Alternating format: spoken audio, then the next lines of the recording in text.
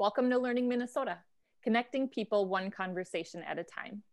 Today's guest is Brady Baxter, instructional coach for Detroit Lakes Public Schools. And our topic today is distance learning technology tools and strategies for teachers. Brady, you know what? Let's talk. But before we do, can I ask you to share a little bit about your story, whether it be professional, personal, or a little bit of both? Sure. Thanks, Stephanie. So I have been a technology aficionado for a long time. I love everything technology. Been teaching now for 10 years, but this year I've had the opportunity to accept this new position as an instructional technology coach, and I'm loving my job. Every day is a new challenge, and it's exhilarating for a guy like me who loves technology to start. I got my my degree in teaching from Moorhead. Or MSUM, I should say. Now I'm a social studies guy, so I did history and geography, all those things before the technology. Got my master's degree from UND in instructional design and technology. And then finally, I got my administrative degree back at Moorhead State again. Just finished that. So you could say one of my pastimes is being a professional student. And I'm glad that I'm done with that. Other than that, though, I live with my wife and and a couple furry friends in Holly, and teaching, or I'm an instructional coach here in DL. I do fishing guiding during the summer, so that's kind of my moonlighting gig there, or my summertime gig, and keeps me busy.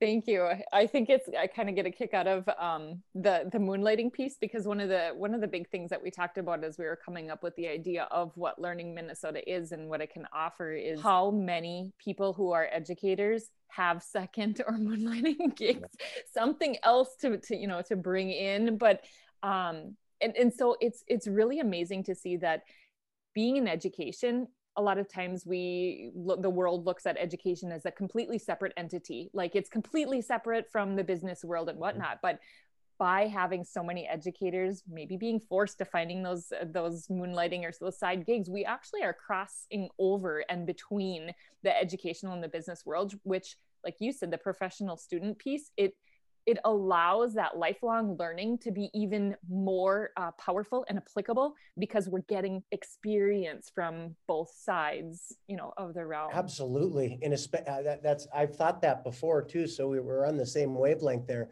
It does give me a different perspective. Oftentimes that perspective is one that the parents will hold when I'm working with parents here at the district. So yeah, I've always kind of brought in the skills that I've cultivated in the private sector and seen how I can use them here in the public sector, and it works pretty well. Yeah. So I have a question before we dive into the actual outline. And this is just off the fly based on what you're sharing with me. So you are obviously very passionate about embedding and utilizing technology and tech tools. And it sounds like this is your first year in this particular position or this particular role at Detroit Lakes Public Schools. So are you noticing that, maybe beforehand? So I've had conversations with people who, talk about technology integration and how to most effectively utilize tech.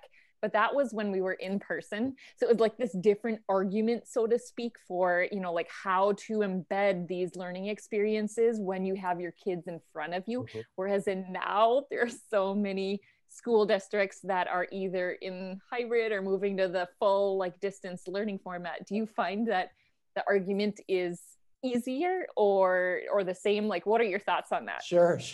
It's not, it used to be, oh, that'd be cool. But now it's like, oh, I need that to survive. So that's the big difference now, is that I get more buy-in from the people that if I'm in a position where I'm trying to convince somebody to use thing or something like that, or show how a certain tool can help that teacher. They're more receptive now, I would say.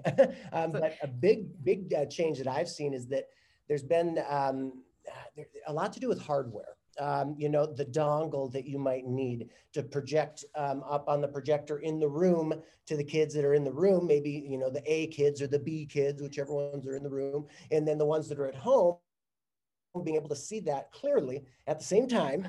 It sounds like a simple thing, but man, oh man, it takes a few different dongles and wires to get that to work. Yeah. My phone's ringing in the background here. I apologize. No, no problem. By sharing that though, that's something that I guess I never really would have thought about. And I consider myself, I'm like, I nerd out on bells and whistles and all things new in technology. And oftentimes I think that also comes back to burn me a little bit when I want to jump on the train, before thinking about how to best use them. But that is so true that right now, or this experience during the pandemic, it has been that twofold, where it's not only the tools that I'm using, but that's the thing. Like this morning, I visited with a kindergarten classroom, and I wanted to show some breathing techniques for social emotional learning and that sort of a thing. And then I thought, okay, I need to screen share, but then I need to do something else. And so that was one, you just made me have one of those aha moments where it's like, okay, what other hardware or systems or all of those things are needed? And now even further, now I'm thinking for aha, what an incredible learning curve for people, because it's like tools and how, what do I get in order to use this and make my teaching effective? Yeah. Teachers are being pushed, and support staff are being pushed outside their comfort level with this. And that's why, we're fortunate enough to, as a district, to have a position like mine, where a guy that can go around and help people hook things up and make sure that they're working in the way that the teacher needs it to work. And, you got to kind of understand, like, okay, what tools do we already have in the classroom? And then, what other tools can we afford to supplement it? It's a learning curve for me to figure out how to do this best for teachers, but man, they're the ones that are kicking some butt. They're learning stuff at the fastest speed possible, and they're doing a great job. I've also seen, there's all these Facebook groups and social media groups that really have started around the idea of distance learning and supporting one another with ideas and ways to, like take attendance or to build relationships with your kids online and that sort of a thing. And some poor soul posted on one of the Facebook groups, name the top 4 topics of PD that if you could choose right now. And just the onslaught and slew of comments after saying nothing. Like every moment of our day is PD, because we're constantly learning and modifying and tweaking and trying, and design thinking sort of a thing. Yeah. So I got a kick out of that, because I thought that's a really great question. Professional development, as it stood, was like this: okay, you have to get these required licensure, or you have to obtain, and here's a day for you to do that. But right now, everybody is constantly learning and trying and growing. And so maybe that's a way to rewrite the idea of professional learning in itself. Oh, sure, absolutely. And it kind of comes down to, a lot of times, the people that are sending me the emails and asking me for help, those are the ones that I know they need some help, and they've reached out. I'm going to help them first. And a lot of times there's a lot of great teachers out there that are able to Google things themselves and, make a purchase either through the district or with their own money to buy the things they need and that they know they need. And those people, they don't necessarily need professional development when it comes to technology. In fact, it'd probably become a hindrance to them, because they would be annoyed. So there's such a wide spectrum of need, amongst all the staff at our school. And again, I'm learning ways to reach all of them, and I've had some successes with it, but I've also, I've been learning as I go too. Very cool. Okay, so diving in, and I talked about that building the relationships, and that there's a lot of great ideas that are out there. But I had the privilege of having a conversation with Mr. Keith Eckhoff, who is also an instructional coach for Detroit Lakes Public Schools, on student engagement. And it really all boils down to the ownness of and the sense of belonging that comes with that classroom, where you have the ability in person to be able to build those relationships and to be able to read and communicate with each other, even through body language and nonverbal capacities. But now with distance learning, how do you do that? So could you share, really as starters, what are some of the big pieces that you found are great ways to be able to connect with students and using tech tools? Sure, sure. So, the big part is, them seeing your face, hearing your voice as a teacher. It's really important, and that's why we're doing these touch base videos, or Google Meets or Zoom meetings that teachers are doing. But then also, that the daily or every other day touch and base in every particular class, it's extremely important because we do not have that right now. We all know that. Now, it's easy enough to record maybe audio or something like that, or talk to kids, in a meeting. But what I've found to do with cultivating relationships is to get a little more personal. And a way that you can do that, one way that I've really been pushing out to my staff members here, is to use Flipgrid to do that. So Flipgrid is a technology. It's a website made by Microsoft, and it's also an app on the phone. What you can do is you can record a video as a teacher that asks kids to do something, to record their own video on a topic, and then you just let the creative side of the kids shine. You kind of sit back and watch. You can literally have them do anything. You can request that they talk about what's their do they have any pets at home? Okay, how did they choose the name of the animal, or something fun like that. I did a really fun one, a lip sync your favorite song. At the beginning of COVID, I said, everybody's sitting at home listening to tunes. I want to know what's your favorite song. And if you want to lip sync it, maybe you can give me a hint. And I got some kids that lip sync. And now, as a teacher, I was able to really really connect with them because I did the lip syncing first. I was vulnerable and I looked silly. That really helped. And that's what Flipgrid can do. It can help the teacher be vulnerable and a little silly if they want. And then the kids, they are given the okay to do the same thing. So I think that nobody's going to learn if we're not having fun. So I think that is number one. Before we talk about standards, assessment, stuff like that, we need to make sure that people are paying attention. The kids are paying attention. One way to do that is to cultivate these relationships using Flipgrid or something else. I'm going to both piggyback and maybe draw out a couple of the things that you just talked about. So Flipgrid, and correct me if I'm wrong, are they Minnesota based? They are. Okay, I feel like they were centralized, and their start was in the Twin Cities metro area. So, and I used, when I did some adjuncting, I used Flipgrid to get to know the students in the teacher development program at the university that I was adjuncting. And I adore Flipgrid. And I think it's user friendly. It's very simple to use. So even for those teachers who are kind of like worried or who don't have a lot of experience, and right now they're already just trying to survive with learning some of the like Zoom tools or Google Meets or whatever it is to be able to reach their students in a distance learning format, Flipgrid is easy enough where it's not something that you have to understand how to code or anything. It's you really just set up a topic. I love the lip syncing and idea, and I really love that you said that you started it. But I think when you say that you have to make learning fun, there's a lot of educators who might balk at that and say, I'm not going to put on an entertainment or a show for my kids. They should just, that sort of a thing.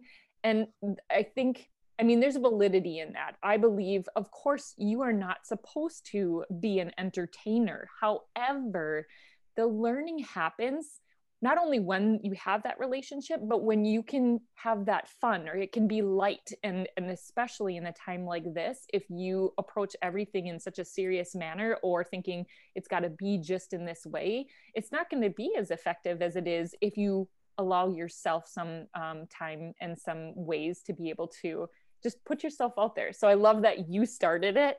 I would have loved to see it and then maybe even play a part in it.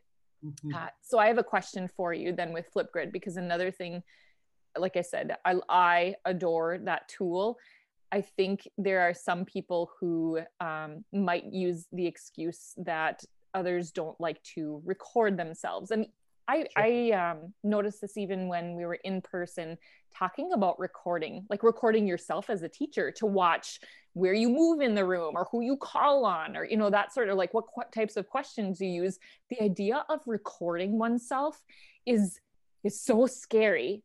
And so like, what might you say to that? I mean, I think you alluded a little bit to it by allow yourself to be vulnerable, but what other impacts, positive impacts, does using these tools, the recording tools, have?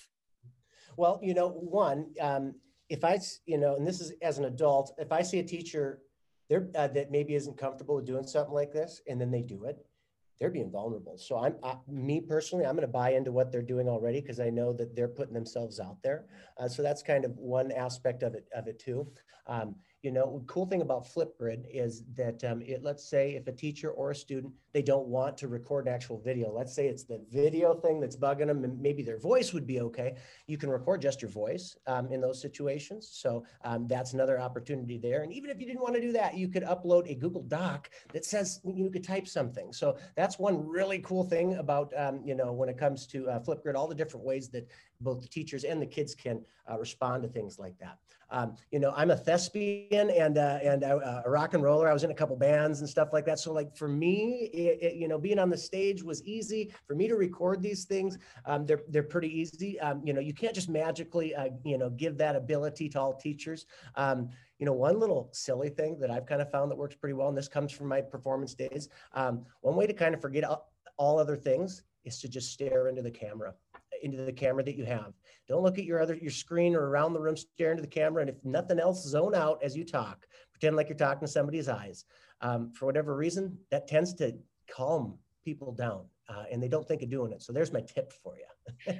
I love that. And I love where you're coming. I was actually just thinking when I talk to you right now, I look right at the camera and I forget that you're there and listening. Yep. Like I actually, so that exactly, that is such a great idea to use, or like a little tip to make yourself feel a little bit more comfortable. I'll also add, if Flipgrid hasn't changed since I used it last, that a lot of times people think with technology, if you press the wrong button, it's like the end of the world. Whereas with Flipgrid, if you record and you just don't like it, or you want to rephrase it, or there was a hiccup that you made that you want to make sure you try it again, you can do that. And students can do that. It's like, it's like you can make it until the point where you feel comfortable with it. Maybe not perfect, but it's not something where if you make a mistake, it's going to be the end of the world or the opportunity to use that tool ever again.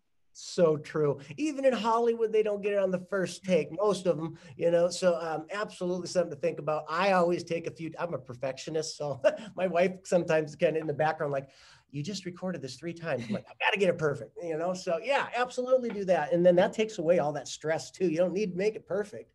Yeah. So using Flipgrid then is a really great way to start. And maybe this is to be done in an asynchronous manner, where you can use your Google Meets, your Live, your Zooms to be able to connect with the kids, the students that you serve, maybe even the colleagues if you're working as in that capacity. And then you could use Flipgrid in a way to be able to see those videos at a different time. So it's really like you're actually cultivating that community building or that relationship building, but you don't have to be held to this exactly from 10 to 10:30 time or whatever it might be. This is a tool that is flexible, and so it allows your schedule to be flexible as well.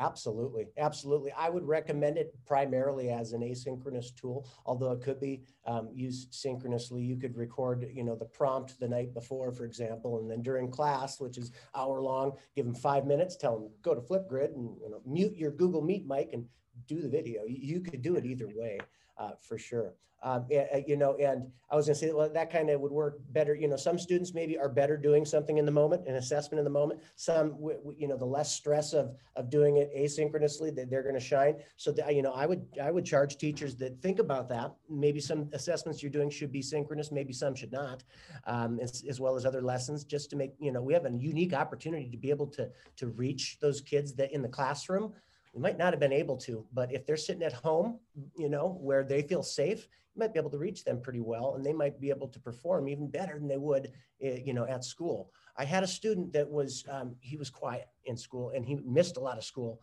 I was an alternative teacher for 8 years, and this is over at the ALC where I taught. And he was struggling. And when COVID times came, you had a lot of people that were saying that I'm struggling right now. A lot of kids saying, I'm struggling right now, not being with my friends, this and that. Well, it was the opposite story for this kid.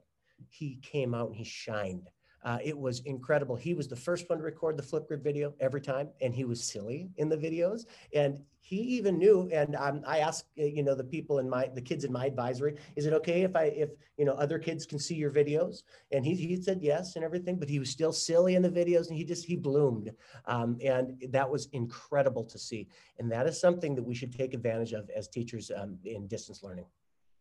I love that you said that, because I don't, for those of you who are watching this, you saw me like go, yes, because I was thinking the same thing. For some of our kids, our students who in person become super uncomfortable, or maybe even have a bit of anxiety when they're being asked to do something like that, when they are asked and are given the freedom to choose maybe in what way they utilize for Flipgrid, like you said, it could be done in a video recording or just audio, but they can also find the location in their home, and they can really take it and run with it. And I think that speaks so powerfully to the way that we allow personalized learning or personalization to happen, where it gives them so much power in choosing the what, when, how, that sort of a thing.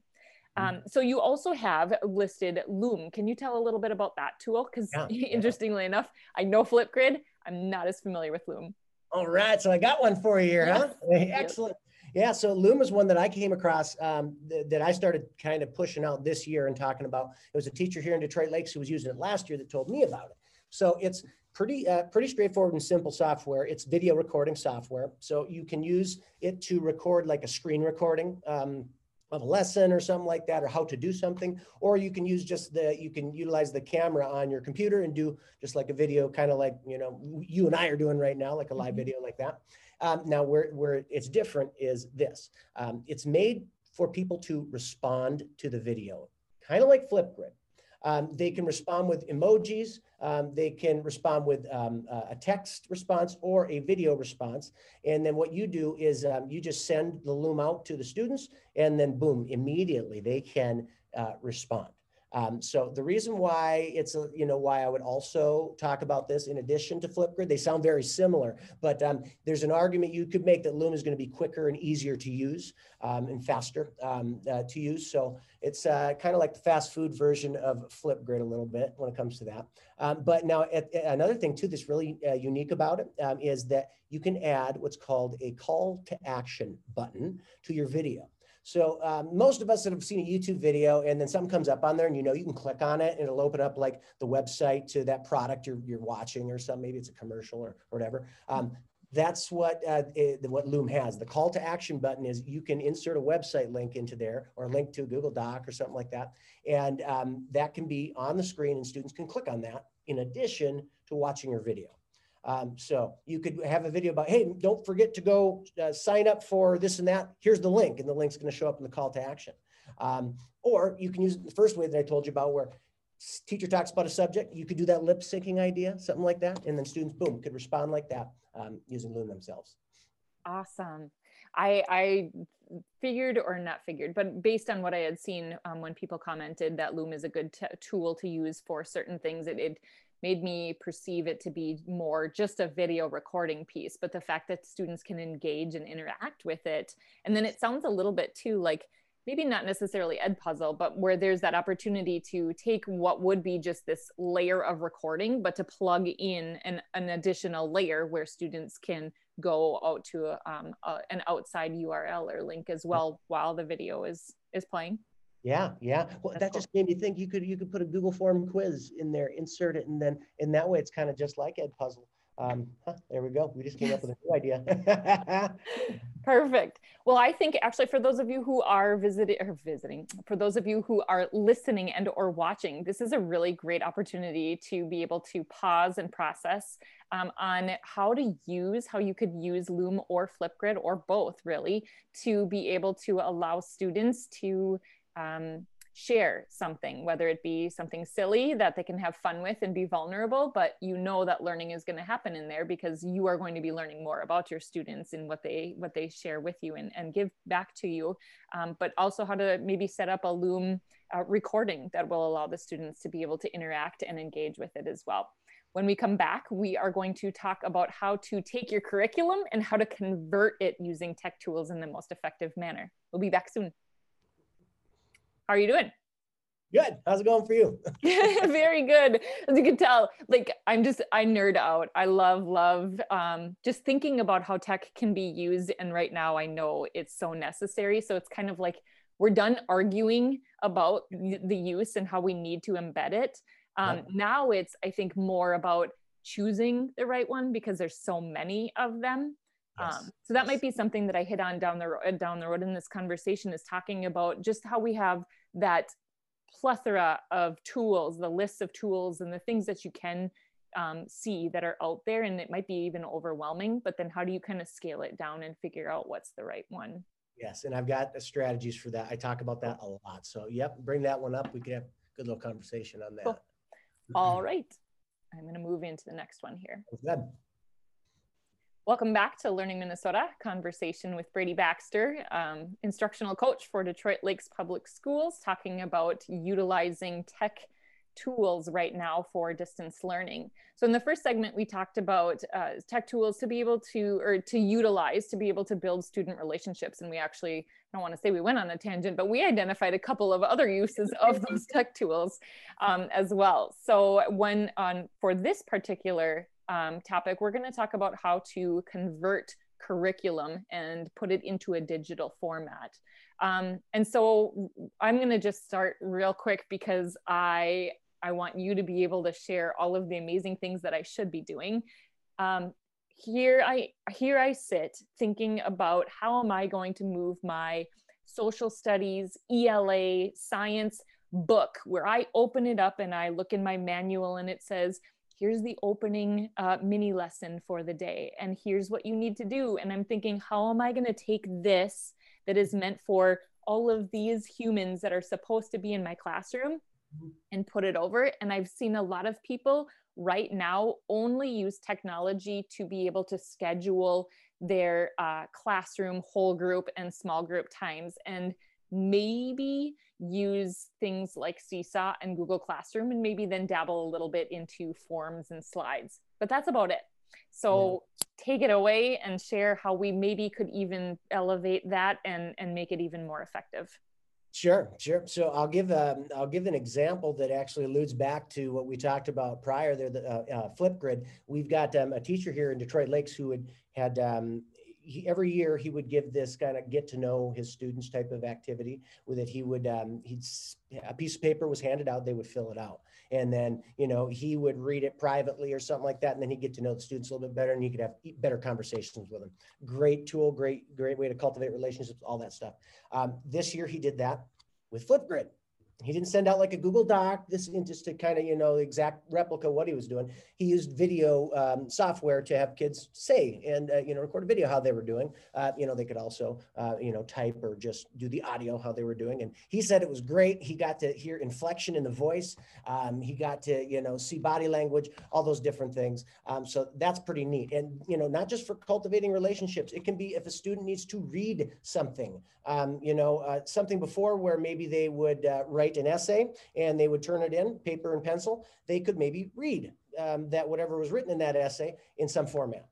So, just little things like that can be, real easy ways to dip your toes in the water. Now, there's a lot of different tools out there that teachers can use for these things.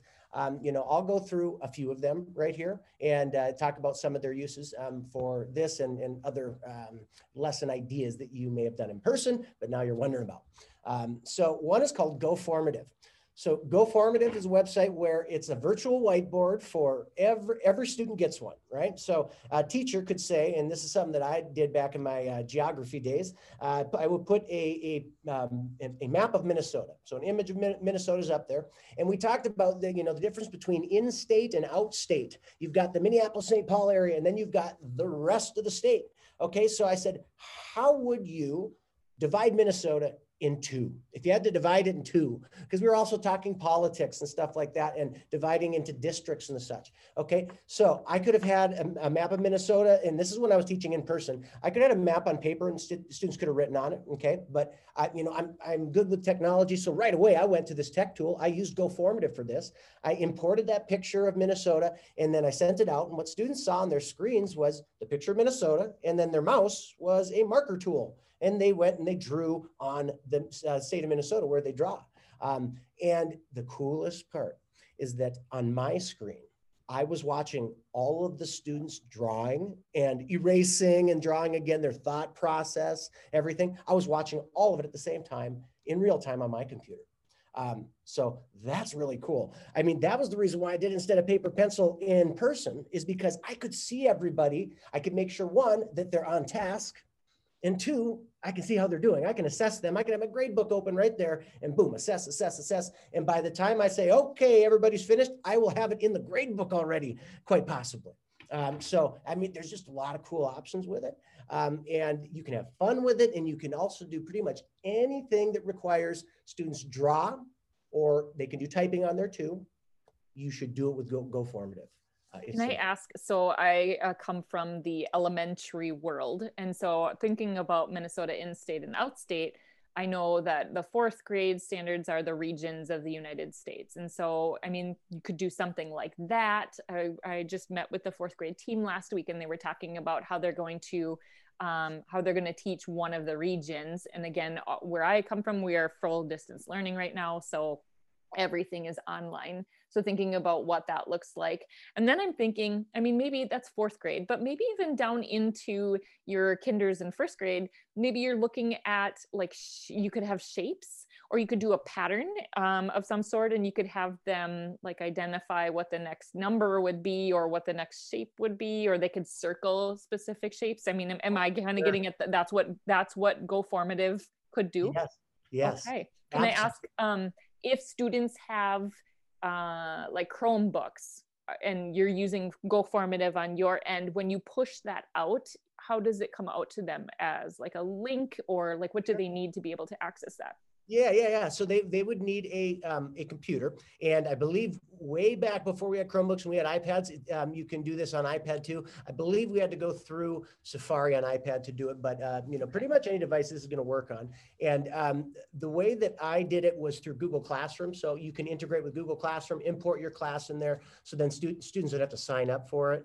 So that's awesome, especially getting into the younger grades. Not have to worry about over the internet telling students how directions on how to sign up for stuff. That's no teacher likes doing that.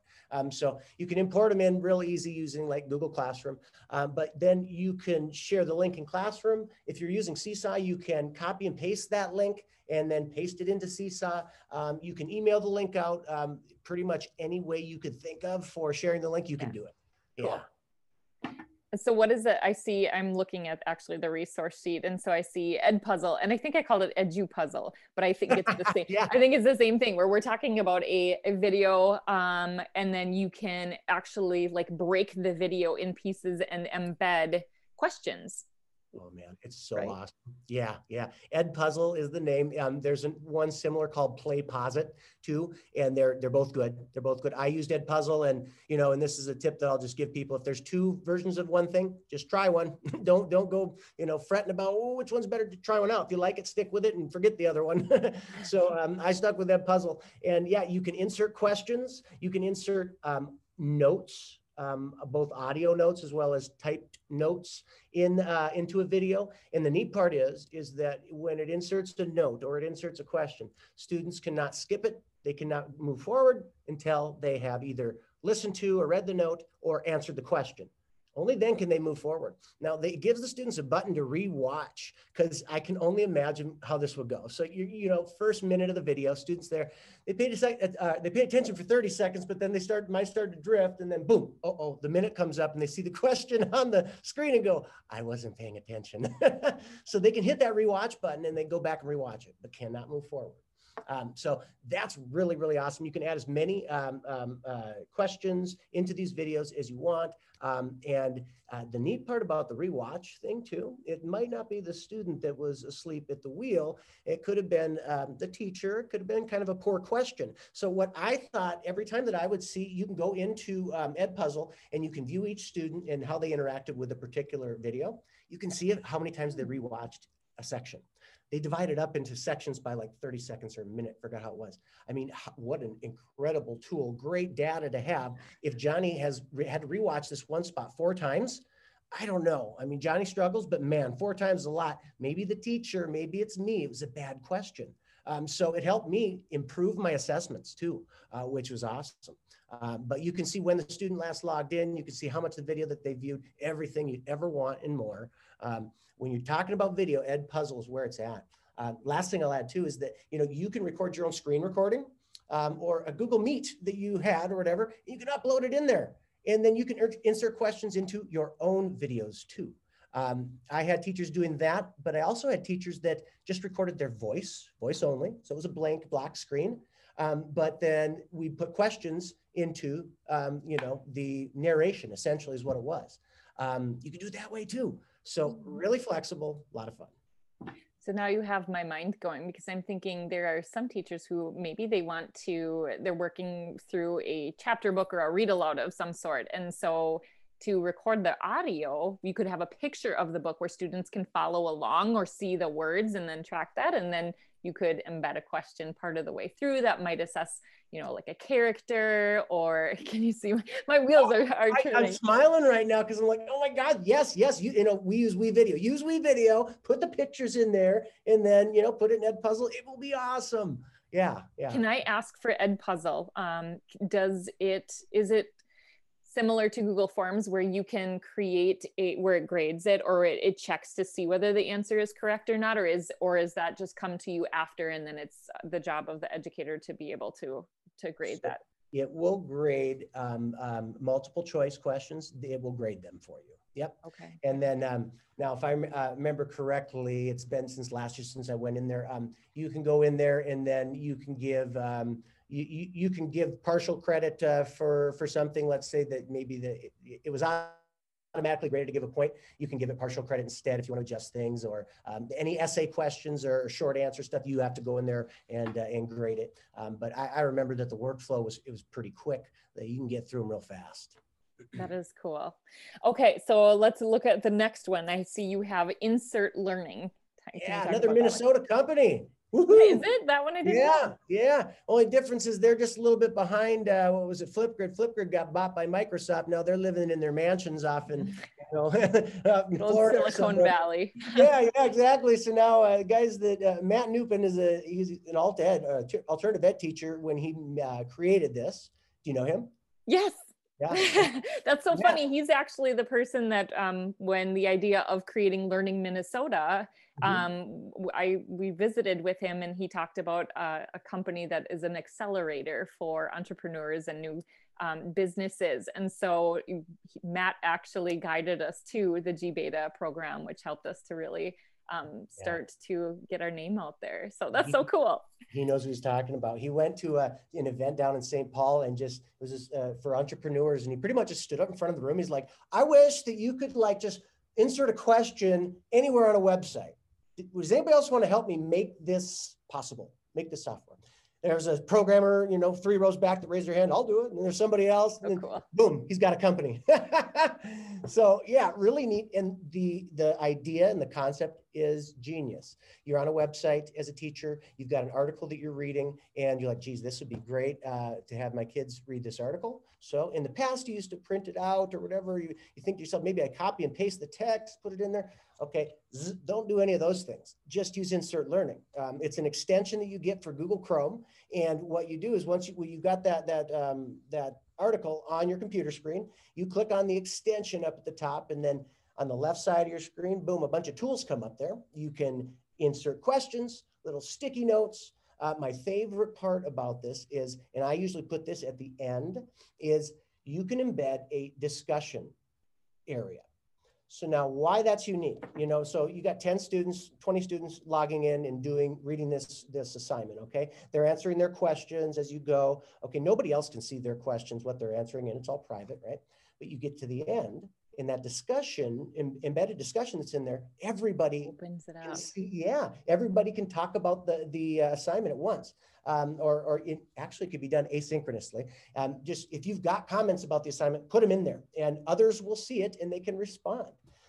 So, I mean, that's really cool. I would do the response stuff in class, in person, synchronously, because I know that some kids are a little hesitant to raise their hand to say something. So maybe they'd be willing to type in there. And I found that was true. But now with distance learning, oh my goodness, this is an awesome tool to get kids to collaborate with each other and talk. So absolutely would recommend Insert Learning. Now, it is, you get your first 5 for free. And then after that, it's $40, I believe, per license. And you can get it by, your department can buy some, or the school district can buy licenses too. But lots of options. It's worth trying out for sure. That is really cool. Yeah, it's one of those ahas. Like I know Matt. That's so I know. cool and good When he for came up with it, I him. was like, well, I've been thinking that forever. You just started, putting it, what is it? The rubber meets the road. Yeah, You're making money off it here put it soon. into action. Yeah. Okay, so and then I'm also looking. So I see we have Flipgrid is also listed, and then draggable lessons. Can you talk a little bit more about draggable lessons? Okay, yeah. So I was a high school guy, came from ALC, taught 7th through 12th grade before that. Never taught elementary. Okay. And both my parents are elementary teachers. So I guess I'm a little surprised I hadn't thought of this ahead of time, but I hadn't really had to experience much where you have students drag things like on a board, maybe a magnetic board, drag things to the left. Which one's a noun? Which one is a verb? And a bunch of words are on there. Okay. And this example can be one of many, moving the hands on a clock or something, all these elementary activities that require moving things or dragging things. And this is tangible stuff, but when we were meeting person to person here, it was on the board or it was on a table, students could move things. But now when, distance learning came up, these elementary teachers are coming to me saying, how do I do this? How do I do a draggable lesson? Yeah. I'm kind of freaking out because I have a lot of lessons that have, require some dragging. So I did a little bit of research. I had an idea right from the start when they said, I'm like, ooh, okay, Google can solve this because Google solves pretty much anything if you know how to use it. And to that, I'll say that when Google products are kind of like a sandbox. Compared to other programs that are already put together, you can do these certain things with it. A lot of times Google, it can do anything, but you have to be the creator from the ground up. And this is one example of it where, let's say that you create you want students to drag words to the left or to the right. Left is nouns, right is going to be verbs, let's say. You put a background in there that's a line, okay, like a little T-chart, and then it'll say verbs and nouns and everything on it. And then you insert what's called word art into there.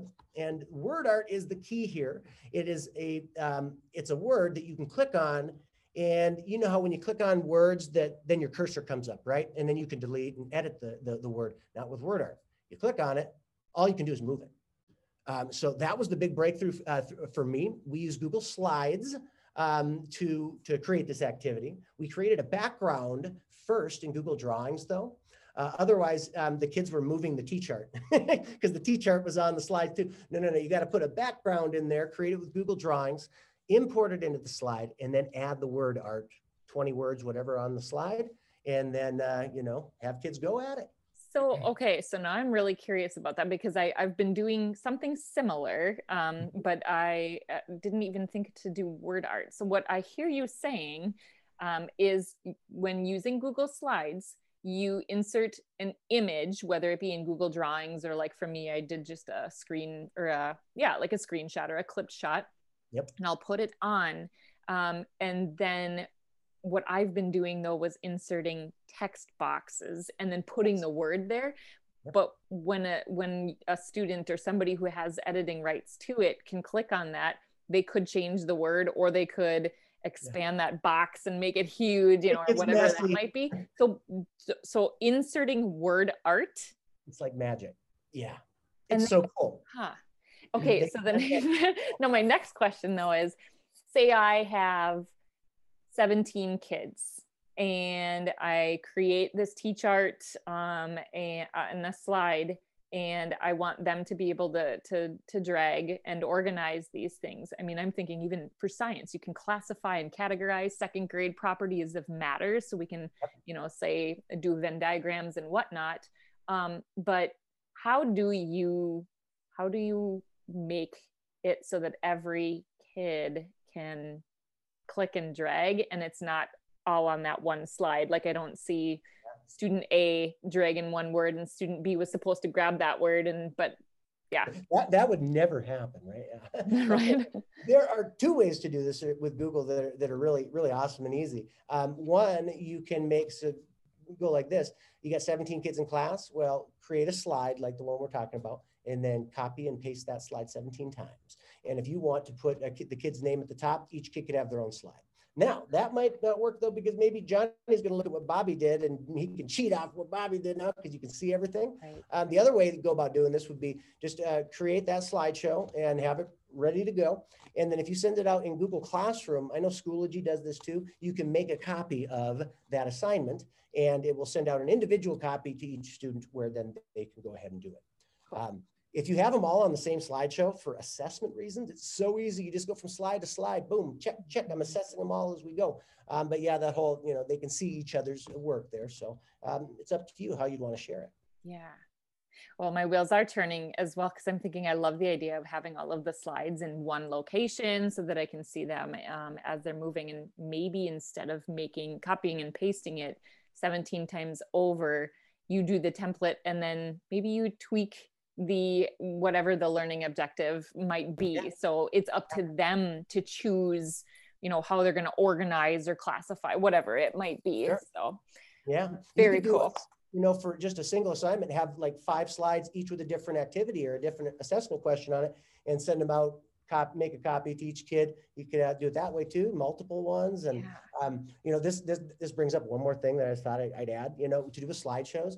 One cool thing you can do to collaborate with slideshows is, so you send out the same slideshow to all kids. So let's say you've got 15 kids in your class, you send it out to all of them, they all have editing rights, okay?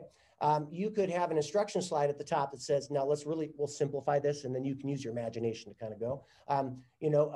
Put your name, instructions on the first slide says, put your name on your slide and insert an image of your favorite animal, and then put the name of that animal too. So, okay, my slide would have Brady, it'd have a bear on there, and the word bear would be on there, okay?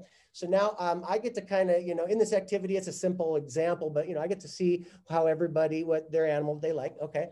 So then I wait for students to do it, and then I'd say, okay, you thought that was really easy. Well, let's put the slides in order in alphabetical order by the name of the animal.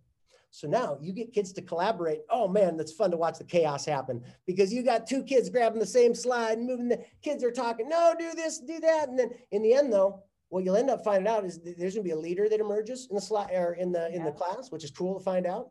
And then they're gonna get it, and the less help you can give them, the better. Yes.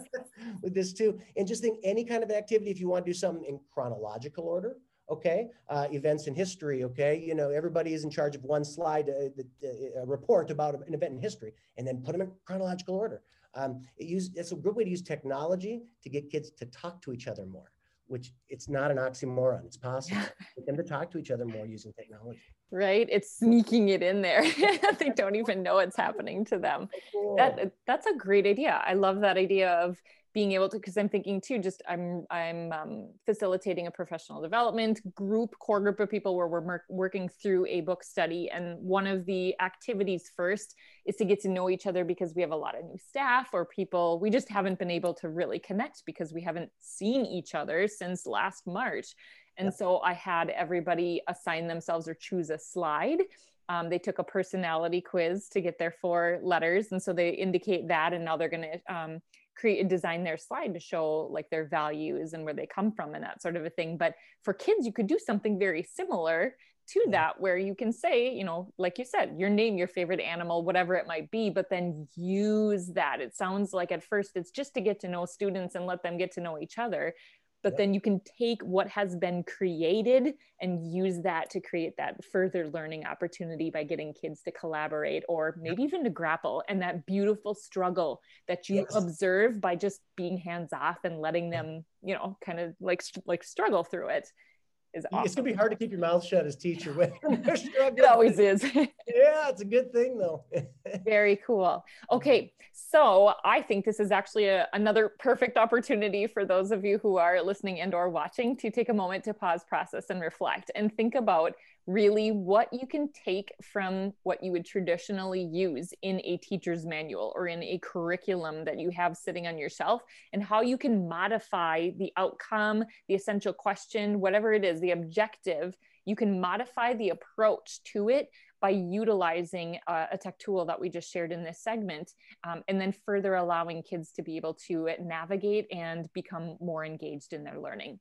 When we come back, we're going to close it up with some of the final thoughts and talk about really what are some key maybe pieces of or technology that we could have that really do a lot of the great tricks for being able to get connected with the distance learning with our students. That was a mouthful. You got through it. Right? Okay. Oh my gosh, you have so many things listed. So really, but we are coming. Okay, I was gonna say we're coming into, we started at 11:05, so we are currently at 50 minutes. We can go for longer, whatever, but Sure. I'm just gonna look here real quick. The last part, the solid strategies and tools, that'd be more, I'd say, more important than the showing students, give them a choice. I mean, it's a simple concept that I can show. It's kind of could apply to other platforms, but it really applies to Google Classroom, so it's kind of specific. Sure. You can skip that one if you wanted. What I think I might do though is I'm going to, when I open, I am going to ask that. I'm going to actually ask if you have any other tools or things that you'd like to share. So I'm going to let you pick, and then I'm going to ask that question about taking all of these amazing tools, and of course all of the ones that aren't listed and that we didn't talk about, and how, like, what to think about as you are attempting to figure out the tool that will best serve the job or the purpose. Yep. And then I'll close it out. Excellent. Yeah. Yeah. Cool. All right. Give me a second.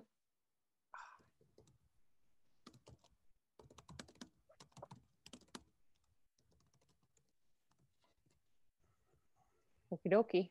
Ready to go? Yep, I'm ready.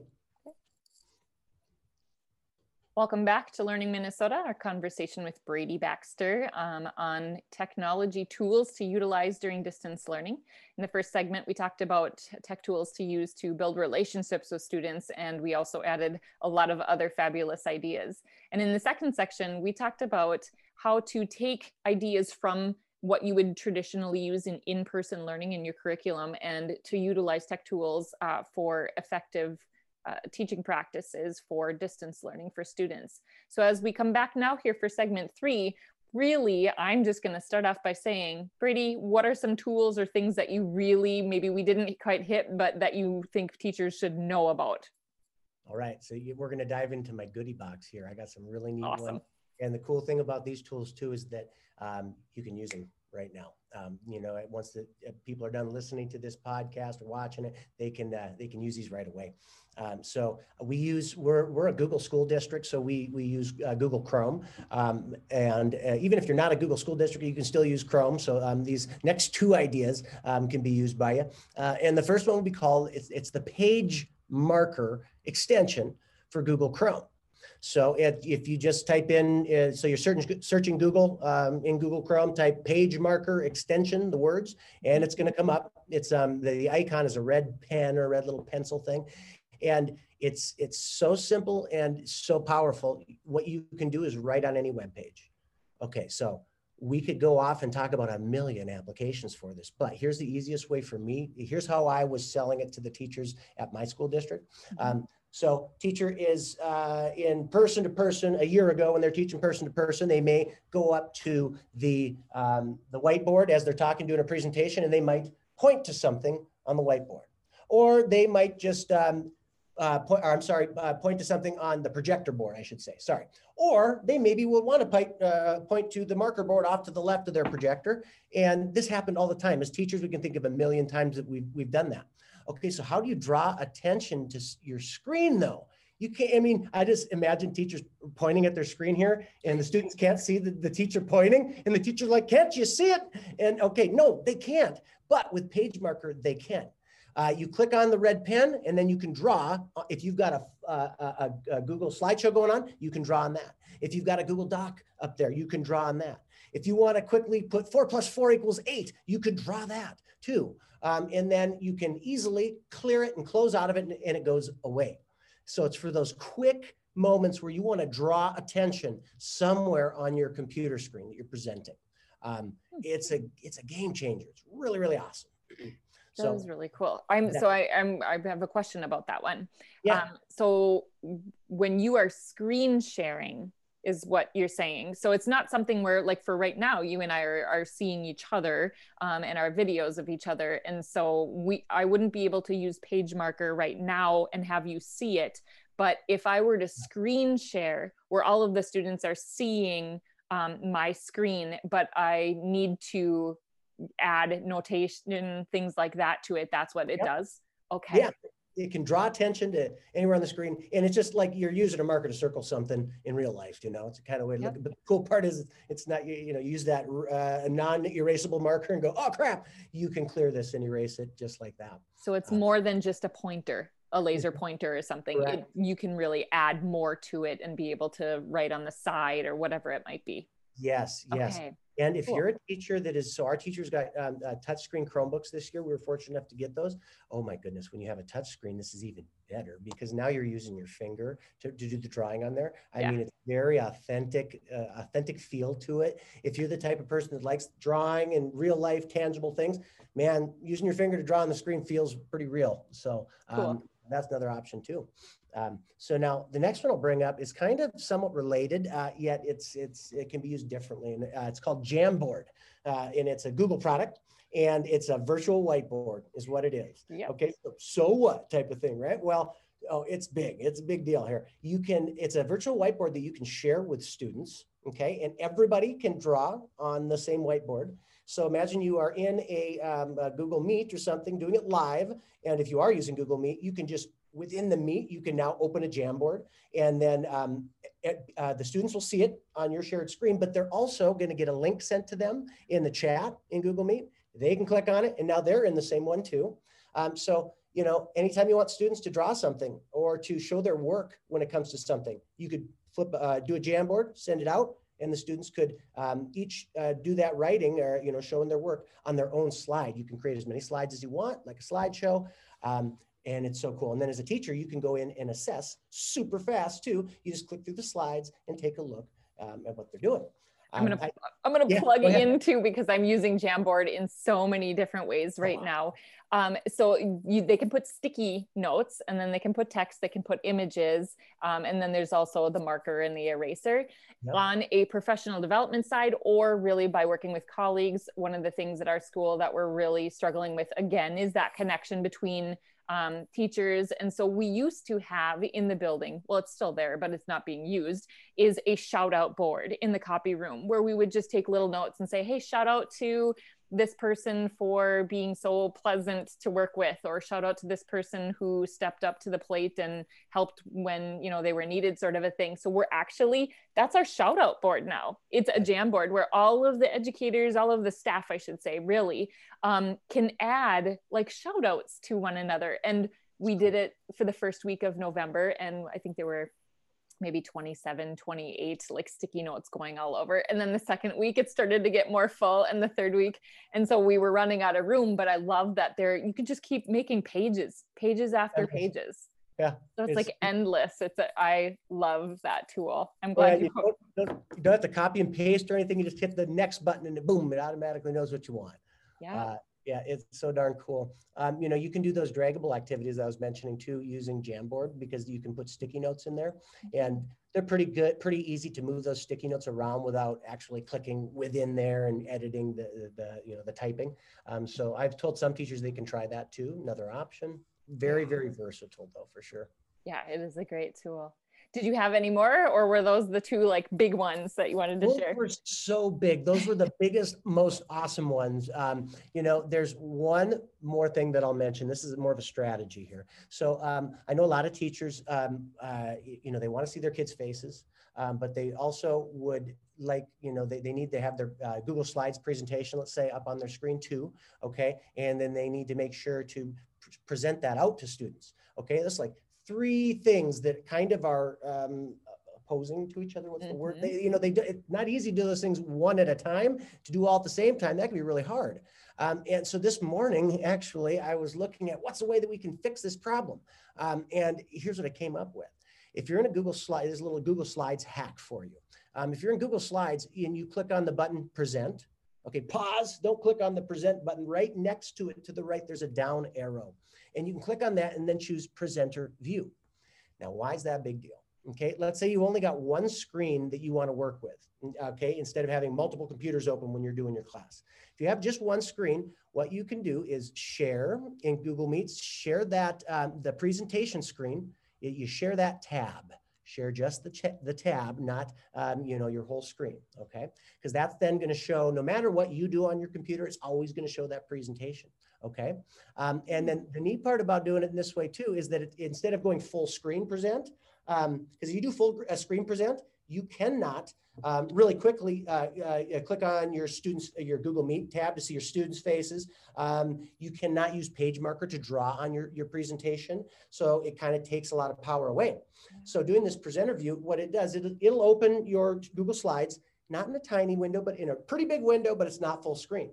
Okay, so you could have that up and you could write on it and students can see it. And you can also easily click back to the tab and see their faces. Yeah. That was a hard one probably to understand if you're just listening to this, but yeah. It's really neat. Rewind it and get on your computer and listen to it again. And what I just told you, it's a big one. That is something that I notice. And unfortunately, it sounds like it's just for Google Meets and not Zoom. But that's something that I know a lot of teachers are struggling with, is how to be able to still see that grid view, or even the majority of their students' faces, their videos, and then still share and do all of those other things that they're trying to do. So I know some people get dual screens and some people join from 2 different devices, whatever it might be. So if you're using Google and you have Google Classroom, that sounds, or I shouldn't say, it's not even Google Classroom, right? It's just, just Google Meet. Yep. And I wouldn't be surprised, I can't say for sure, but I could have sworn in Zoom, when you share your screen, it gives you an option to share maybe a window or something. It might be able to do something similar, but the whole the Google Meet thing where you can share a specific tab in Google Chrome is where it's at, because then what you do is you put your slideshow in the background for the whole class period. Because one thing I didn't add is that another window comes up and it actually shows your slideshow and some controls on it over to the side. And then you've got your kids' faces in front of you, and then they can see the Google Meet this whole time, or the slideshow this whole time too. You got to try Brilliant. it. Yeah. It's like, wow, it was cool. So cool. Yeah. Okay. So now you've shared a ton of amazing resources, most of which I have heard of or am familiar with. And like I said, there's several of them that I adore and love and would advocate that everybody try. So one of the biggest pieces that I know I hear from educators is there's so much, like it can become very overwhelming with all of the tools, and they're constantly being made, kind of like you said with Google, specifically all of the add-ons, they can be created, within a couple of days. If somebody says, I'd really like to see this, and suddenly it's there. So from an educator standpoint, what would you advise for deciding what tool to use and when to use it? Because I know sometimes maybe too much is very cumbersome, and for kids too, maybe it's just like we just want to keep things simple, especially right now with such a chaotic world. So what advice would you give to teachers when they're thinking about how to best utilize technology? All right, so I got some good advice on this one. Remember this too, that it's an industry, so they're gonna they're doing business. They want to make you think like you need the tool. So you always got to think back to, so what's that issue here? What issue am I having where I need to solve a problem? What's my biggest problem in my classroom right now? And what is the tool that can solve that problem? Okay, so for example, I can't see kids. I can't do the individual get to know you assignment at the beginning of the year. I don't know what to do with that.